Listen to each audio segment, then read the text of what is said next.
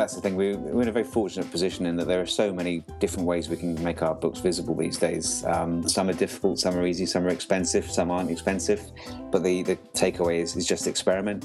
Some will work, and if they do, double down. And if they don't work, move on, try something else.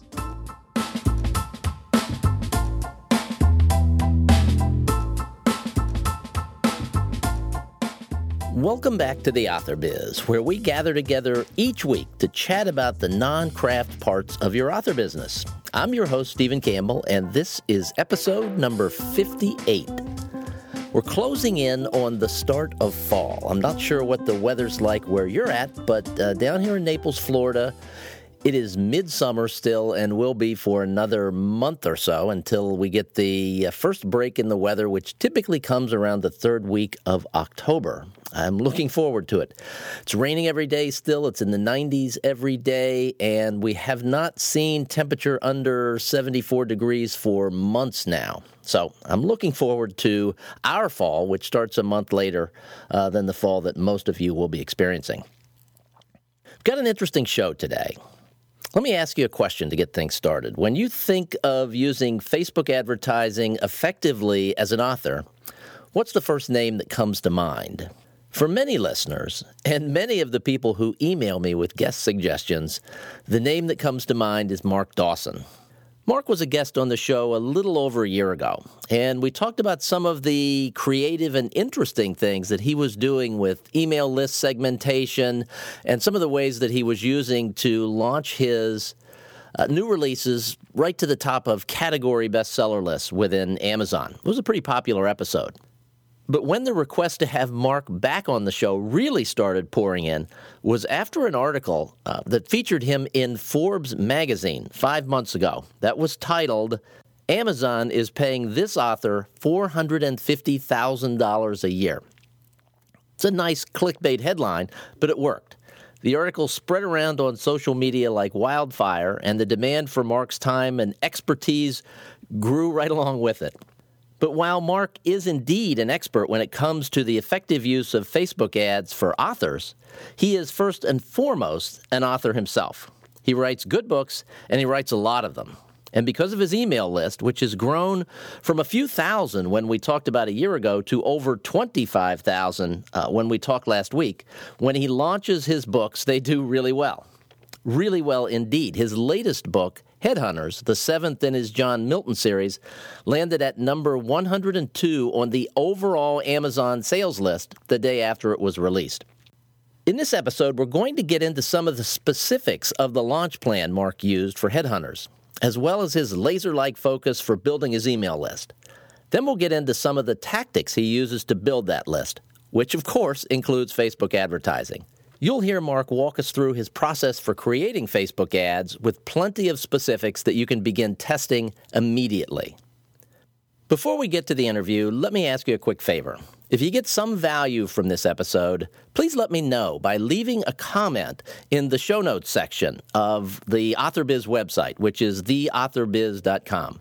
Podcasts are notoriously ineffective when it comes to generating website comments, and I'd like for us to try and turn that around if we can. So if you enjoyed the show, or if you have some questions for Mark, or even some suggestions from me to make the show better, pop by the website. It's theauthorbiz.com, and let me know. Thanks so much for being here again this week. So, Mark Dawson, welcome to the AuthorBiz. Hi, welcome. It's great to be back. It was about a year ago that you and I talked. It was a very popular episode, and in the past year, you have sort of exploded onto the scene. You were fairly well known about a year ago. You're extremely well known now, and your name is mentioned on this show quite a bit by my guest, and always in glowing terms. And when the Forbes article, I will link to the Forbes article, by the way, came out about you in April, then everything just seemed to sort of blow up for you. What's the last year been like? Well, amazing. I mean, I can't remember I don't think I'd left work the last time we spoke. No, so, you were still working. Yeah, so last year was incredible. So I started I think 2014, started in January, was doing pretty well in terms of book sales, kind of making about what I was making in my day job. And then as the year progressed and I had a kind of a crazy year of productivity. I wrote 6 novels and 2 novellas over the course of the year. Each launch did better than the previous one. I was kind of offered a good chance, a redundancy payment, to leave a job, which I actually quite enjoyed. It wasn't a question of getting out of a job that I hated, but they gave me a little bit of money to kind of make a decision that I was going to make at some point anyway. So I left work in November, and I've been working full time as an author, and then latterly as a kind of a course provider on Facebook ads ever since. And it's just been incredible. I feel very, very fortunate to be in the position that I'm in now. Well, congratulations to you, because it's been phenomenal to watch the success that you've had in a very short period of time. And I know it's inspirational for others to see what you're doing. So that's why I bring that up. Now let's get into it with the actual first question of the interview, which is, as has become the norm here, as an author, entrepreneur, what's one thing that you do that has been the biggest contributor to the success of your author business so far? Well, if we kind of take out of the equation the obvious one, so write good books. I mean, all of your listeners that's kind of taken as read. So let's assume that we've got a good book to sell. I would say the biggest factor has been a kind of a laser-like focus on developing a mailing list, and more importantly than that, developing strong relationships with people on my list. So not seeing them as customers, but seeing them as readers, and then seeing them as hopefully as fans, and then seeing some of them as friends, and developing a strong relationship between me and them, so that when I've got something ready to come out, they're very keen to go and buy it. And that's been. I mean, it's great fun. It's a lot of hard work. I answer every email that I get from readers. I'll answer every Facebook comment, every Twitter comment. I'll do as much as I can. But I think that's been the most important factor for the big growth I had last year. You and I actually connected via your email list. I had been a subscriber, and when I started the Author Biz show, I just clicked reply on one of the email messages that you had sent out to your list, and you got back to me very quickly, and that's how we wound up connecting, and we've become friendly since then, and you've been on this show a couple of times. So what you're saying is absolutely true, and I just want to emphasize that. And it's easy these days to lose that laser-like focus, because there are a million things that we can focus on. There are a million things that there are all these things on social media that are happening right now today that we need to address. Should we be on this platform? Should we be on that platform? How do we do it all? Yet you have retained a focus on what we on this show think is the most important part of an author's platform, and that's the mailing list. Yeah, I've seen, and the reason for that is I've seen the best return on the time that I invest in that is across all the platforms. It's mailing list, and the way I look at it is, Facebook is great. We'll get onto that later. Twitter is great, but they're not going to give you the data of of your fans. That's Facebook is not going to tell you the email address of the person who just signed up to your list. Your Facebook page is this. In the same way that Amazon isn't going to give you the email addresses of your customers, which is incredibly valuable information. These are not just customers; they're people who have bought something from you. They could be a fan, all that kind of stuff. So it's much better for the kind of long term to have that information yourself, because the alternative is kind of like digital sharecropping. So if you're not focused on building your list, all of your customer information is held by Amazon. So what would you do if Amazon decided to, in the kind of an absolute worst case scenario, stop selling books? They're not going to give you the email addresses of the people who bought your previous books. Wouldn't it be better to have that yourself, so that you can then send them to Apple, send them to Kobo, or even sell the books yourself directly? It's just much more sensible to do it, to keep it yourself. And that's obviously great advice, and it makes sense to me, probably makes sense to everyone listening. If we go back in time, even just a few years, and think about publishers, big publishers, small publishers, publishers in general, they made a conscious decision not to create a one-to-one relationship with readers. They decided to outsource that to Barnes & Noble, to bookstores everywhere, and to Amazon. And over the course of the last couple of years, it's pretty obvious that has not worked out well for them. And now they're trying to come up with these ways to, I'll read a Big Five published book and I'll see something at the end of the book like, sign up for our ABC Publishing Company email list. It's like, why would I want to do that? That's crazy. But these are the kinds of things that they could have done. They had the opportunity to do these things 5 years ago, 10 years ago, and they didn't do it. It wasn't until the indie authors started doing this and proving that it worked that they started waking up and going, oh, yeah, it makes sense that we should have some sort of relationship with the people who read our books. Yeah, indie authors are so far ahead of traditional publishers. It's just not even true. So, it's no good having joined the can't think of a decent publisher. Join the Penguin mailing list. That's no who's going to do that? It's much better to say join the Lee Child mailing list, and Lee will send you emails. That's much more valuable to a reader than just a kind of a bland corporate kind of a corporate email that says we've got a new book by Lee Child or we've got a new book by Vince Flynn or whatever. That doesn't make any sense to me. It's much better to develop a personal relationship. Kind of send emails that make readers think that actually you're a person just like them. That's the kind of the gold dust, I think, and they're getting there, but they're so far behind. We've got like a 5-year head start, which is a good thing.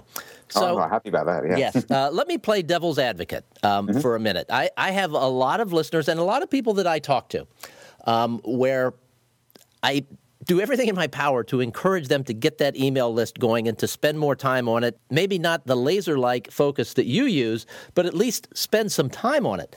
And the pushback that I get, and I'm sure you've heard this as well, so I'm just going to ask you to respond quickly to these comments that I've heard and I'm sure you've heard as well. One of them is, I don't want to bother people. I don't want to send an email out and bother people. What do you say when you hear that? I hear that quite a lot too, and indie authors seem to be particularly prone to that kind of insecurity. And the way I'd address that is that these people who have chosen to come onto your mailing list, it's not you haven't forced them to join. They've indicated, they've self-selected they want to be on your list and they want to hear from you. So that's something to get over. People aren't going to be upset with you for emailing, as long as you don't do it too much. Don't do it every day or don't do it every week. Some people, it depends on your audience, but I don't do it as much as that. But I don't bother about that. It doesn't worry me in the slightest. Another comment I hear is, I don't want to put this on the front page of my website. I want to have my books on the front page of my website. How would you respond to that? Because your website is a great example of doing both. Yeah, you can do both. I mean, if you design things cleverly, it's pretty easy to meet both of those objectives. But I used to, before I really got into this and started doing it properly, my kind of my email sign-up box was hidden right down the bottom. So I've got like a one-page scrolling website. The ability to leave your email address is quite difficult to find it on the site. So I basically redesigned it so that it was much more prevalent. It's the first thing that you see when you come onto the site. And I give away free stuff, so readers join the list and they get four free books from me. And once they've done that, they've signed up, they're redirected back to the site, and they can do whatever they want, look at the other books, all that kind of good stuff. But the most important thing for me is that I give people the opportunity and I make it as easy as possible for them to sign up, and that it's converting much better now. Going back in time a little while, you were one of the first authors to begin offering free books, and that was very effective for you in the beginning of building your email list. Is it still something that's extremely effective? Yeah, very, very effective. So, I mean, I advocate it to all the people who are learning from me, and I started working with. I'm working with Barbara Freethy at the moment, and Russell Blake. So Russell and I have a joint office, so we give away the first book in my Milton series, and he gives away the first book in his Jet series. And people come into a landing page that I've set up on my site, and it's all automated. They get the books. They join both of our lists by doing that, and that's proving very popular because they're both good books with loads and loads of reviews between them. It's been quite prevalent. I saw that offer with Russell Blake for the first time a couple of days ago. How long has that been going on? About a week. Okay, all right. So it wasn't like I was in a cave and missed it somewhere. So walk us through your thinking on a partnership like that? It makes perfect sense to me because I've read your books and I've read a lot of Russell's books and I've read all the Jet series. So it seems like the readership would be somewhat common. But how did you guys? Did you reach out to him? Did he reach out to you? How would you recommend that other people put together a partnership like this? Yeah, he reached out to me in this instance, although we've spoken for a bit before, and we're kind of at the same kind of level. So we'll be hanging out in the Amazon charts at around about the same kind of points with his series and mine. So it was, and I've read his books too, and I enjoyed them, and they were a pretty good fit. But if listeners are looking for the opportunity to get into that kind of partnership, then look at the books in your also boughts, and you'll get an idea of books that readers are buying. If they're buying your books and they're buying books by another author, and then reach out, go to the website and send them an email. I find kind of indie authors generally are very, very friendly and very approachable. So, it's a good marketing tactic. You can split the costs of the ads if you're going to be running ads, and you can market to each other's lists. There's so much cooperative stuff that you can do together. And have you come up with some fancy whiz-bang way of automating the distribution of the email addresses into both lists? No. Okay, all right. The fancy email way is to manually add them or to import them from a spreadsheet or something. No. They're manually added. So it's a MailChimp list. Right. So I set up a new MailChimp list just for that purpose. So they come into the Dawson and Blake list. Then it's very simple just to export it as a XLS spreadsheet. And I send that to Russell every week. He can then import it, a couple of clicks into his MailChimp or Aweber email service account, whatever. And it's good to go. And it takes 15 seconds, very easy. And this is the kind of thing that you do and have historically done. You see an idea and you just try it and see what happens. And the things that work, you do more of. The things that don't work, you do less of. Yeah, exactly. I mean, that's the thing. We're in a very fortunate position in that there are so many different ways we can make our books visible these days. Some are difficult, some are easy, some are expensive, some aren't expensive. But the takeaway is just experiment. Some will work, and if they do, double down. And if they don't work, move on, try something else. Okay, you just released a Milton book. Milton, you've got a thriller series featuring John Milton. You just released a book. Can you sort of walk us through the release process for that, your use of your email list, and the results of that? Yeah, sure. So I've got a really detailed launch procedure now. So it starts with, obviously, finish the book, send the book to my copy editor, get those comments back. And then, so probably about 3 weeks away from what I call the soft launch, I send the file the MOBI file, EPUB file, PDF, send it to the members of my advanced team. So I've got these are people from my list who responded to an email and said that they would like to work with me to get the books for free. And I don't really say you need to do anything in return, but I make it implicit that anything they can do to help me would be welcomed. And you think about reviews, beta reading, all that kind of good stuff. So they get it for 3 weeks. They read it. They come back. They pick up some typos that have slipped through the editorial process. They'll fact check for me. So, as should be reasonably obvious, I'm in Britain. I've never fired a gun in my life, but Milton fires guns all the time. So, and one thing I discovered in the early days when I released the first Milton book was I made a bit of a stupid mistake with putting a safety on a gun that doesn't have a safety. And if you look at the early reviews, I got slaughtered by readers in the US who, that's quite important to them. And I came across looking like an amateur. So some of the guys on my advanced team, a couple are Special Forces soldiers. So they will correct stupid mistakes like that for me. So I know that when the book is, when they're through with it, it's accurate. So that process takes 3 weeks. I then do what's called a soft launch. And this time it was on a Wednesday night. I put the book up the cheapest I could, so 99 cents. And I tell the advanced readers, the book is live. If you've got 5 minutes, I'd be really grateful if you could leave an honest review. And I'd be even more grateful, although I kind of feel slightly embarrassed to ask, that if they could also buy it. And the reason I say that is because there's two reasons. The first one is the review will get what's called the verified tag. Mm-hmm. So, if you don't buy the book, the review will appear, but it could be, there's no sign that you bought it. So it looks better to have that tag that says it's verified. That means that the person has bought the book, therefore has read the book. So there's that. And then there's the a sale, even at that low level, will start to interest Amazon's algorithm. So I sold 199 copies at 99 cents on that first evening, which was enough to push the book up to around about 2,000 in the overall Amazon rankings. So after that, so I left that kind of soft launch period lasted for a day. I then emailed my main list and said the book is out. The price was up now to $4.99. And I said that the book is live, ready to be purchased, and off you go.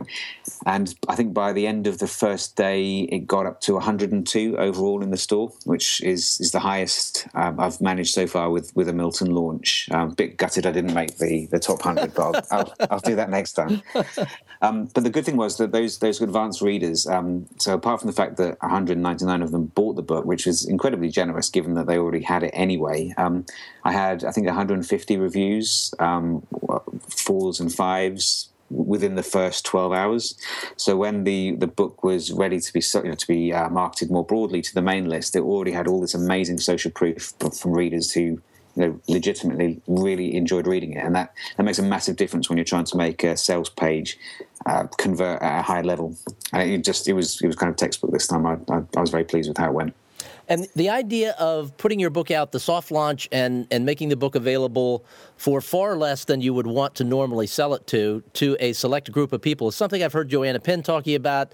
You've talked about it. Others have talked about it. It makes a lot of sense. It's a way, of course, there are going to be some people who aren't on the list that are going to stumble across it and get a great deal. But it makes a lot of sense to reward the people that have been helpful, and it makes it really easy for them to make that 99-cent purchase to get that verified checkbox. Yeah, exactly. You've got to think, you can't think short term. So, yeah, sure, I probably left a bit of money on the table, but not a huge amount. But that's short term thinking. But what happened in the medium to long term is the ranking was very strong.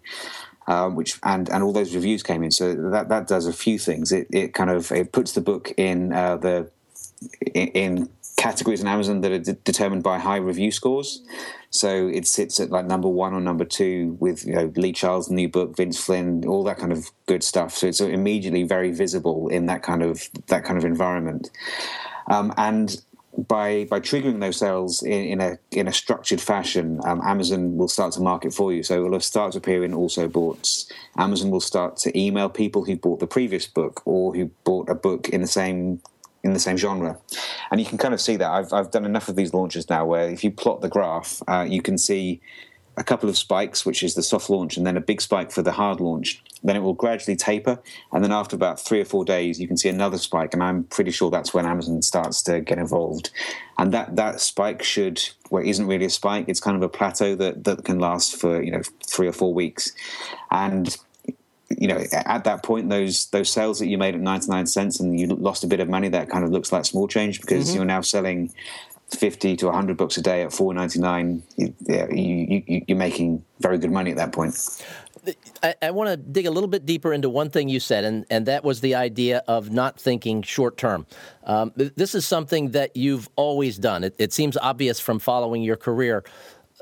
The overwhelming majority of your thinking is long-term thinking. You're willing to sacrifice profits, sales, whatever it may be, in the short term to generate audience in the long term.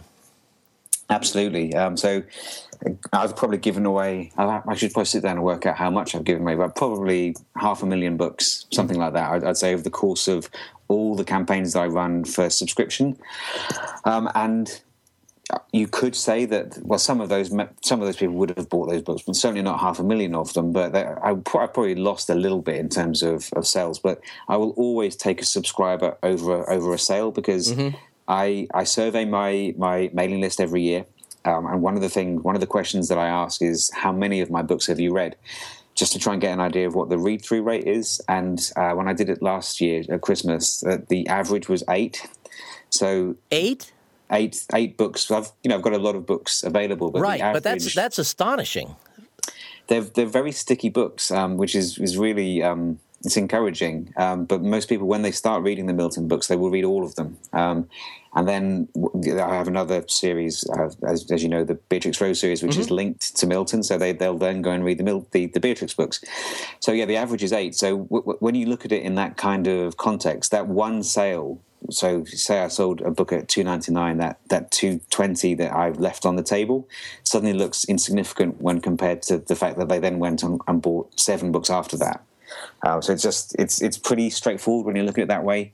But it is something that some indies have to get over, because I do get a lot of pushback sometimes from people who say, what is your best piece of advice? And I'll say, look, give the first book away. It's very powerful. And you can kind of understand the reluctance. It's a book that I've spent a year writing. It's blood, sweat, and tears, all this kind of stuff. But you've got to get out of that mindset and think, do I want this to be a career? Because if you do want it to be a career, then you have to sacrifice a little bit of short-term gain for the long-term career that you're looking for.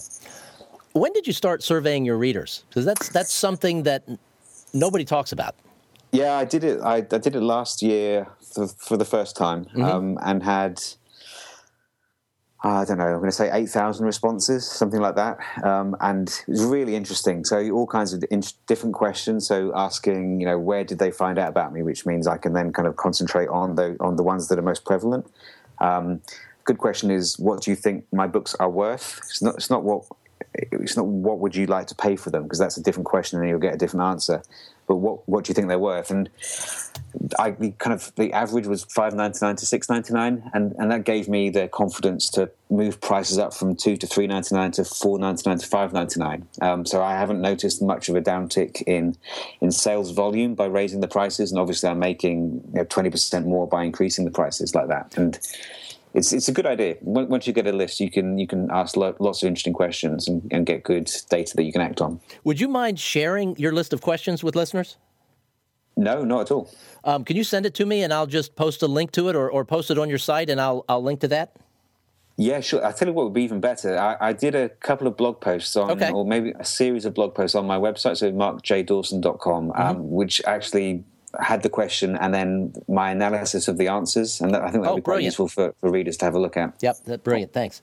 The last book that was released, the mailing list size was roughly what? 25,000. Okay, and what was it? Do you remember about a year ago? It seemed like it was a few thousand the last time we talked.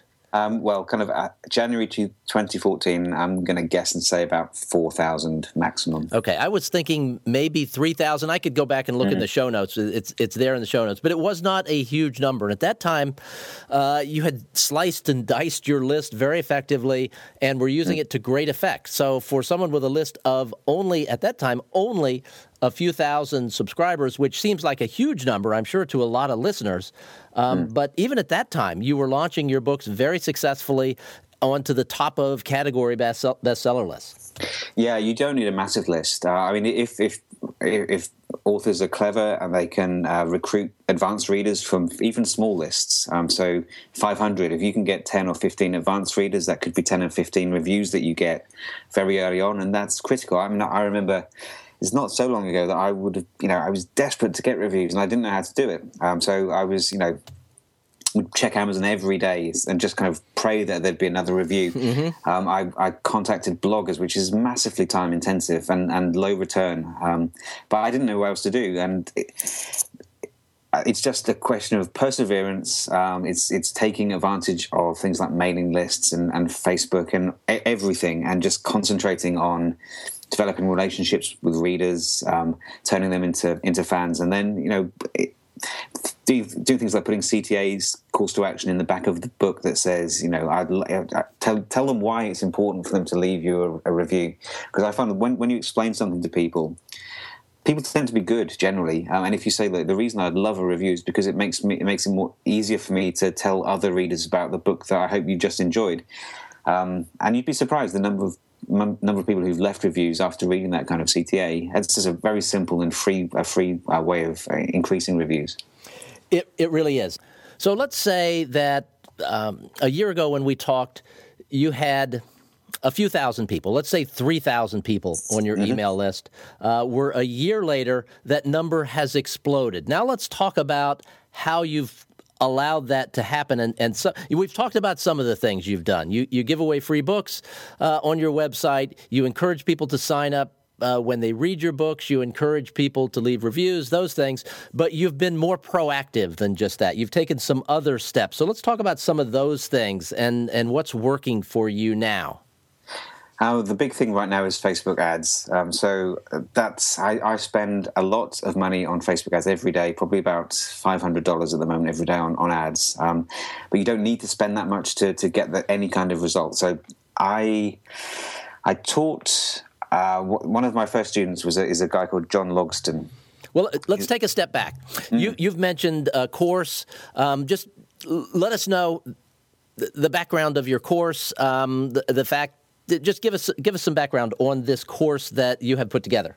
Yeah, sure. So a friend of mine is a guy called Nick Stevenson, who our listeners will probably have heard of. So Nick did a course earlier this year, launched really successfully, and it kind of got me to thinking that I could do that. I know a little bit about this game too, so maybe I could put something together that would help indie writers to develop their careers. So I was going to do something. My initial plan was to do a kind of an A to Z of all the things you need to know to be a successful self-published author. And as soon as I got into that, I'm a pretty laid-back kind of guy. I don't usually get stressed. And this was one of the only times in the last couple of years, certainly since I left work, that I was really stressed because it's massive. And I couldn't wrap my arms around it. So I was in a situation where it was either junk the course and go back to writing, or take something from the course and focus specifically on that. And I'd started to work with Facebook ads, and they were going really, really well. And it was pretty obvious to me that no one else was teaching writers how to use them properly. So I focused on that. I spoke to the partners, the guys I'm working with on the course, and we focused very, very exclusively on how to use Facebook ads to do two things. First thing was to get subscribers to a mailing list, and the second thing is to sell books. And that's what I teach. Okay. All right. So now go ahead with your story. I just wanted to get that out there so we didn't have to go back to it. Yeah, sure. So I taught a couple of writers to do both of those things. So that I taught someone called Seller, who we will talk about later maybe, who I showed her how to sell books with Facebook ads, and I taught a guy called John Logston, an American author, writes kind of Douglas Adams comic sci-fi, how to use Facebook ads to grow his list. And I'd done pretty well with this. I added about 4,000 listeners at a cost of, I think, between $1,500 and $2,000, something like that. Mm-hmm. John did better than that. I'm going to slightly guess at these figures, but I know he started with 25, and he said most of those were his friends and family, and it'd taken him 2 years to build that list. And I completely got that, because I remember doing Dances of Joy when MailChimp told me I got a new subscriber. Oh, yeah, yeah. It was a really big deal. So I was completely with John on that. So I took him through what I would do. So giving away free books, optimizing a landing page, so the page that the ad delivers the potential new reader to, it's got to be optimized so it does what it's supposed to do. So I taught him how to do all that. And he added something like 2,000 subscribers in about 6 weeks at a cost of about $800, something like that. And since then, he's done much better. He's just blown up his mailing list. He's got several thousand now. He's built an advanced team from the list, and that's meant that he's been able to sell his books, get reviews, all the things that are very difficult sometimes without the benefit of that kind of list. And some other things we've kind of I've worked with John to develop. But he demonstrated very early on that it was something that could be replicated. And in John's case, how many books had he already published? He had a few. I think he had certainly more than 5. Okay. So he was able to give a book away. I mean, one thing I do get asked quite a lot is someone says I've only got one book. This won't work for me, but it will work because if you can give that book away, provided that you're prepared to play the long game, and make that book available for free, because you're writing your second book and you're going to write your third book. And when you've got the second and third book to release, you'll have a mailing list that you can utilize to improve the velocity that you can achieve with that launch.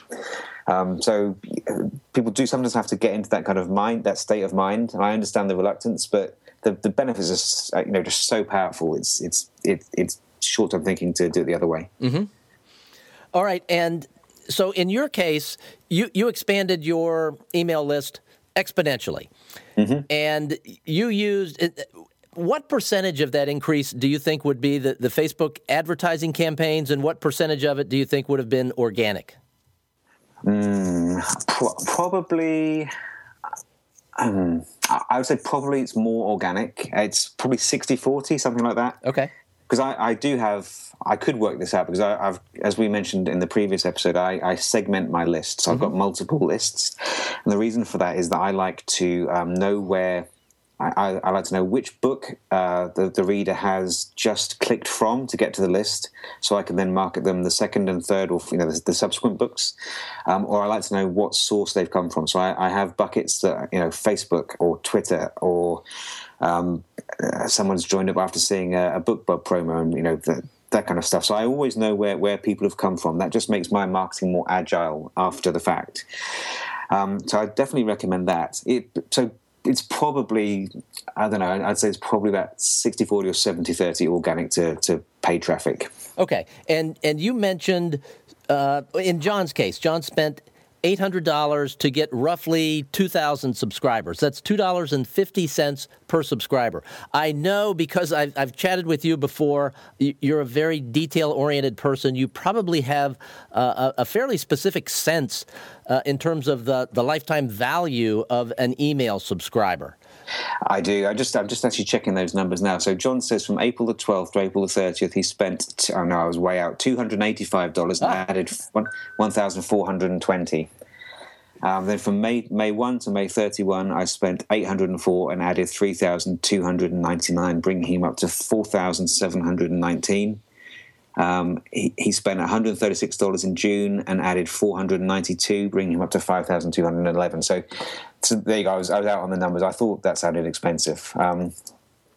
So to answer the question, yes, I do know how much they're worth because of the survey that we mentioned previously. I know what the average read-through rate is, and you can, with a bit of maths, and it's not my strong suit, but I can just about get my head around it.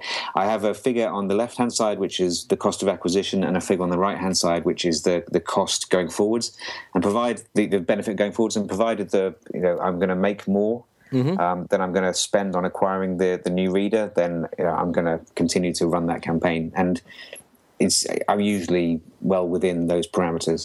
Well, if we just take this really, really simply, and I'm not that great at math either, and listeners don't want to hear someone doing math in their head, but you said the average reader reads 8 books. One of them is free, so that's 7. And let's say that your average price is $2.99. It's actually more than that, but it's easier to do it that way. So we'll say your profit on each book is roughly $2 because it's easy to do the math. So that's $14. That's the $14 revenue that you've already received from them, not counting new books and new things that they may purchase.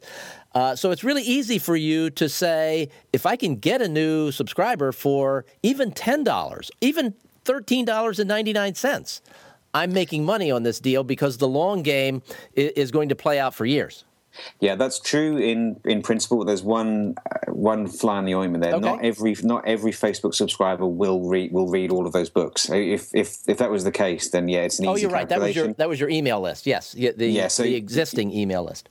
Exactly. So you try and work out by looking at things like click rates and things like that. You can examine through your mailing list campaigns. You can kind of work out how clicky the average subscriber is and how likely they are to buy the next one. And if you combine all of that data, including the price that they they're going to pay for books and all that kind of stuff, you can get to a figure. It's not, the profit isn't quite as big as your example, but it's still pretty good. And provided it gives you a benchmark there, provided that your cost of acquisition is below, it tells you that you should continue to invest in building your audience that way. A few weeks ago, I had Cheryl Bradshaw on the show, and Cheryl went into some detail about the success that she had using Facebook ads and some targeting that she'd done, things like that. And I got some feedback from listeners. Cheryl talked about things that what to you would be extremely basic, what to me was somewhat basic, but what to some listeners was not basic at all. It was complicated. So you're sort of the expert in this field, and that's one of the reasons I was so happy that you and I could connect and do this show. So could you just sort of walk us through the process of intelligently setting up a single Facebook ad? Yeah, sure. So Facebook ads are structured in a kind of a 3-tier system. So you have the campaign, the ad set, and the ad. Campaign is just basically the objective that you're trying to achieve. So it might be clicks to a website, and that website could be Amazon, or it could be your landing page where you're trying to get people to sign up. So that's pretty straightforward. Where it gets a little bit more complicated is the ad set, and that's where you look at targeting and placement and budget. Those are the three kind of main areas. Budget's pretty simple. So you could tell Facebook that you're prepared to pay $5 a day for this particular campaign and no more than that. And Facebook will serve the ads until it gets up to that $5 limit, and then will stop serving the ads until the next day or until you switch it off or raise the limit, whatever. Targeting, I'll get to targeting in a minute because that's just incredible. But placement is you're telling Facebook where you want the ads to appear. So you can put the ads on mobile only. You can put them on desktop only. You can put them on mobile and desktop, and you can serve them on the right-hand side of of your Facebook page. And the alternative to that is that they come in the newsfeed as sponsored stories, and that's where I recommend that they go. But the really cool stuff is targeting. So you can. Facebook has so much information on us that, on the one hand, it's quite scary that this is basically Skynet, and the machines are going to rule us all. But on the other hand, Facebook makes all that amazing data available to advertisers. So to give you an example, I'll give you 2 targeting examples that I use that work very, very well. The simple way, the kind of entry-level targeting, is that you find. Let's say it's an author. So you find an author writing books to which your books are compared. So for me, it would be, let's just say, Vince Flynn. So I can serve ads. I can tell Facebook to serve my ads just to readers who have indicated by liking a Vince Flynn page that they like those kinds of books. So I immediately know that I'm not going to be wasting my ad spend sending my thriller ads to people who read romances. I'm immediately targeting on someone very, very similar to the books that I write. So my conversion percentage will be higher. So that's interest targeting. Mm-hmm. The other way, which is slightly more advanced, but really, really cool. If you take, and this is another good reason to have a mailing list, you can take your mailing list from MailChimp, you can export it as an Excel file. You upload it into Facebook and say to Facebook, please create what they call a custom audience from this file. Facebook, let's say you have 100 people on your list. Facebook will look through that and will see how many of those 100 people have a Facebook account. So let's say it's 80. You can then, if you wanted to, you can serve ads to those 80 people on their own. And I do that sometimes for a book launch. I'll do like a complimentary Facebook campaign that goes alongside my MailChimp, my mailing list campaign, just so that they see the message twice, so that, perhaps they didn't read the email or they didn't get delivered. So I'm making sure I'm covering as much as I can. But the really cool thing is you can then tell Facebook to take those 80 and use them as a basis to create a lookalike audience. So Facebook will look at those 80 people and we'll try and work out some things that they have in common. So maybe they have indicated that they like the Kindle, or that they're happy to make digital purchases, or that they like thrillers, or that they like certain authors. And it will put together a new audience, which you can then advertise to. And the best thing about that is your audience of 80 can become an audience of 2 or 3 million. And you can then advertise your ads directly to those people who Facebook thinks are like the ones on your list. And I do that, I generate positive returns on that every single day. I don't lose money on Facebook ads. I always make money, almost always make money. That's fascinating. And you mentioned the Skynet thing, and that is Skynet stuff. That's you as an independently published author being able to use big data to create targeted advertising. That's powerful stuff. How do you actually do that? At what part in the process do you tell Facebook, this is what I want to do, and what do you click to do that? Yeah, people think Facebook advertising is using the boost button. Yes, Never use the boost button. It's really unsophisticated. It's a bit. I think it's a waste of money. What you need to do is you need to have Chrome running as your browser. So get Google Chrome, and then you go into your Facebook account. Go into the Ads Manager. So it should be on the left-hand side. Could be in your favorites, but it'll be on your left-hand taskbar. And then go into that and download what they call the Power Editor. So that is an offline editor. So you download your information from the Facebook Live account, and then you edit that information. You create your ads, your targeting, your placement, all that stuff at your leisure, and then you upload it again, and the ads will start to be served, provided the ads are approved. And it's pretty easy to avoid the problems with that, and the ads will start to be served. It's complicated to look at. It's much easier to go, I'll just boost it because that's one button click, but that doesn't work. You need to invest a bit of time and look at the Power Editor to get the most out of it. Okay, for the author out there who's got 5 books and they spend all of their time writing, and maybe they're focused on their email list, and their eyes just glazed over when you talked about downloading an application and doing this. How does that author? How hard is this for someone who's not technical, who's never done an ad before? What's the learning curve for this? But I'm not technical. Okay, it might surprise you. You might not believe me, but I'm not technical. I don't do any of my website stuff. I wouldn't know how to create a website page if my life depended on it.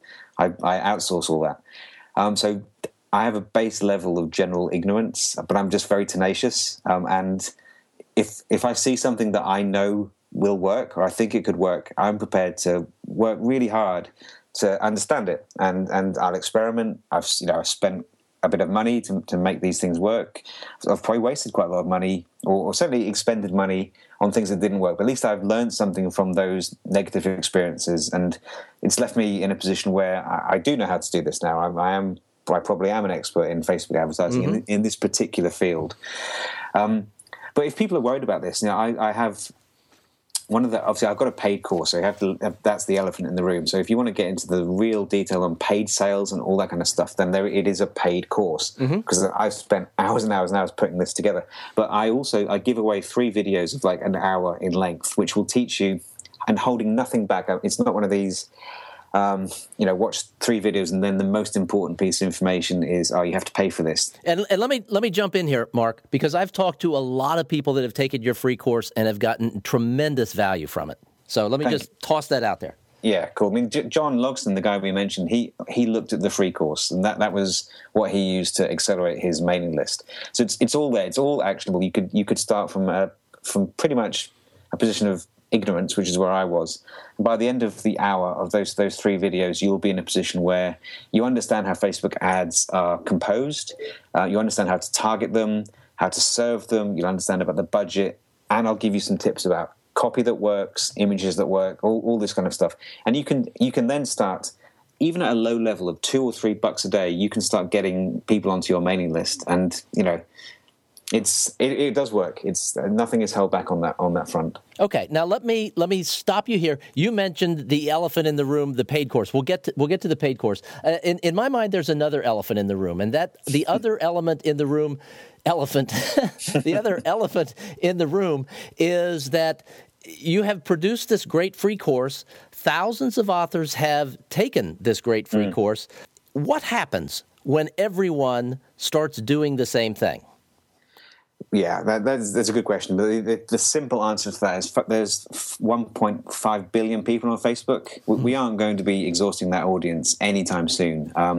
You could say, look at advertising through the ages. I mean, people probably said when the first TV ads came out, well, those are going to lose their effectiveness when everyone starts to do it. Advertising is a multi-billion-dollar industry. I'm not worried about that at all. And to be honest, Facebook may change. Facebook is really, really hot right now. It is super hot. Not many people are doing it. Traditional publishers have tried it. They typically get it wrong. And I've seen their ads in my newsfeed, and kind of it's facepalm stuff because they get all kinds of elementary things wrong. So I know those ads won't work. But maybe in a year's time, it's different. Maybe Facebook's algorithm doesn't work quite as well as it does at the moment, and something else comes along. Well, we're looking, the team I work with on this course and me, we're looking at Twitter at the moment. That's the next platform that we're looking to develop, and we're finding that's quite powerful. Instagram has just opened its advertising program. That's getting really good results. Pinterest, there'll always be something else, but right now, and I should think for the next. I don't think this is going to be any different for the next 12 to 18 months. Facebook is kind of hyperbole alert coming up. It's the most powerful advertising platform on the planet right now. I'm completely convinced about that. And the idea of online education, it's intoxicating that we can sit in front of our computer, we can watch these free videos from you, we can learn things, we can pay you, we can learn even more. I took a course from Seth Godin on Udemy not that long ago, and I got a lot of benefit from the course, learned a lot from that particular course, and I heard an interview with him, and his course was the most popular course across the entire Udemy platform. Udemy is an online teaching platform, and only 7% of the people that started the course finished the course. Wow. So there's something to be said for taking these courses, going all the way through them, and actually implementing things. This is true across time. There have been books written, for 2,000 years, how to do things. And you can read the books and apply the knowledge that you've learned, or you can read the books and go, that looks too hard. And so another answer to the question of what happens when everyone is doing this is, even if everyone took the course, if only 10% of the people implemented it, you're in a pretty small group, pretty small subgroup. I don't know what kind of statistics you've seen in your course, and I'm not going to ask you that question. But in general, online courses, people start them in a flurry of excitement and oftentimes don't finish them because they catch on to something, some nugget that they've learned, and then they want to implement it, and they're often running with that, and many times don't get back to get the rest of the information. Yeah, that does happen. We have stats on completion rate on the course, and it's pretty good. I think sometimes when courses are free or very cheap, it's tempting. It's easy just to go, I spent $15 on that course. It doesn't really matter if I don't finish it. Right. So, ours isn't a $15 course. It is a bit more expensive. And in some ways that's good, because people are more likely to take action. They're likely to view the content. They're more likely to be active in the secret Facebook group which is just amazing, with authors teaching me things sometimes about, because we're kind of crowdsourcing tactics that work on Facebook. So, I've learned some really cool stuff from people in the group. So it's kind of a two-way process, which is amazing. So I think most of my students, do get into it, but it's tiny. We had 450 students last time. And as I said, there's 1.5 billion people on Facebook. We're not going to be in danger of flooding with indie authors. The course is currently closed, but you're going to be reopening it when?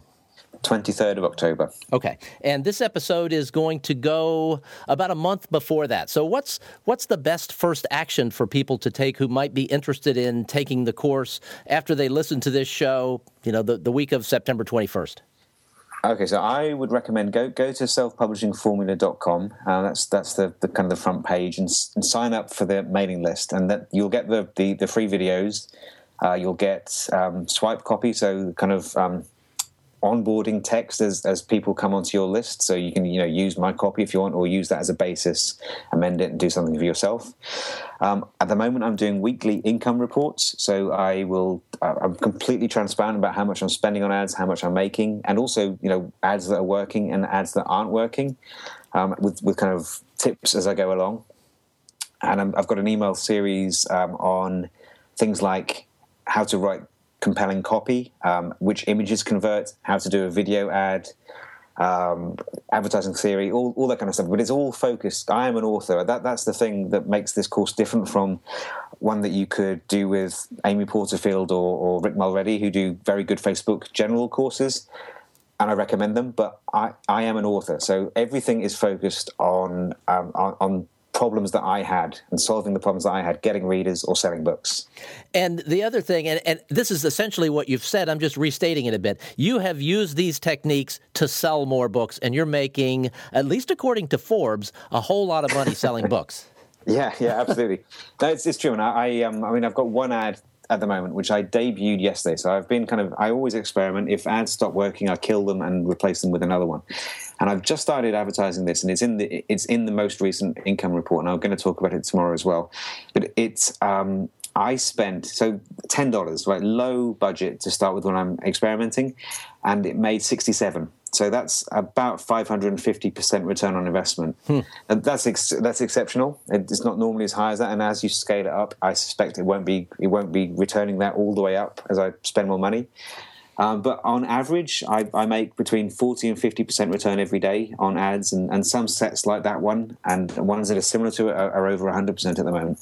Okay, one of the questions that I didn't ask Cheryl when she was on, she does a great job of tracking these things. I think I understand how they're tracked, but I'm not sure I'm right. So how do you actually track an ad through to a book sale? Because I know Facebook doesn't want you to use affiliate links. It's not Facebook. They don't care. Amazon don't like you doing that. Okay. So the best way to do it is you do use affiliate links, but the kind of the process is Facebook ad, landing page that on your site that you control. Okay. And then the link from that, you can either do an automatic redirect using using a link, an affiliate link, or you could have, say, clickable, like a book cover with all the stores that you're selling that book on, and that's where the affiliate link sits. And so, in order to monitor, you have, it's quite simple. It takes me 20 minutes a day to do all of my ads. You get things like the number of clicks from Facebook, the amount that you've spent. So you can work out how much each click costed. And then you go to Amazon and work out, so if you've got one ad, it has its own affiliate tracking link, and then the next ad has a separate link. So you can attribute sales directly to the ad that sent it in, and then you can work out precisely what the return is. Mark, this has been fun, and you've been very generous with your information. So, again, what's the URL for people to go to sign up to get on the list for the course when it reopens in October? It is selfpublishingformula.com. Okay, and I will link to that as well as your website in the show notes. For those people out there listening who have questions that I didn't answer, I apologize again for not asking the right questions. If you have those questions, leave them as a comment below the show notes at theauthorbiz.com, and I will badger Mark to go in and answer those questions, and I'm sure he will. I will. So thanks again for your time, and thank you so much for listening. It's a pleasure.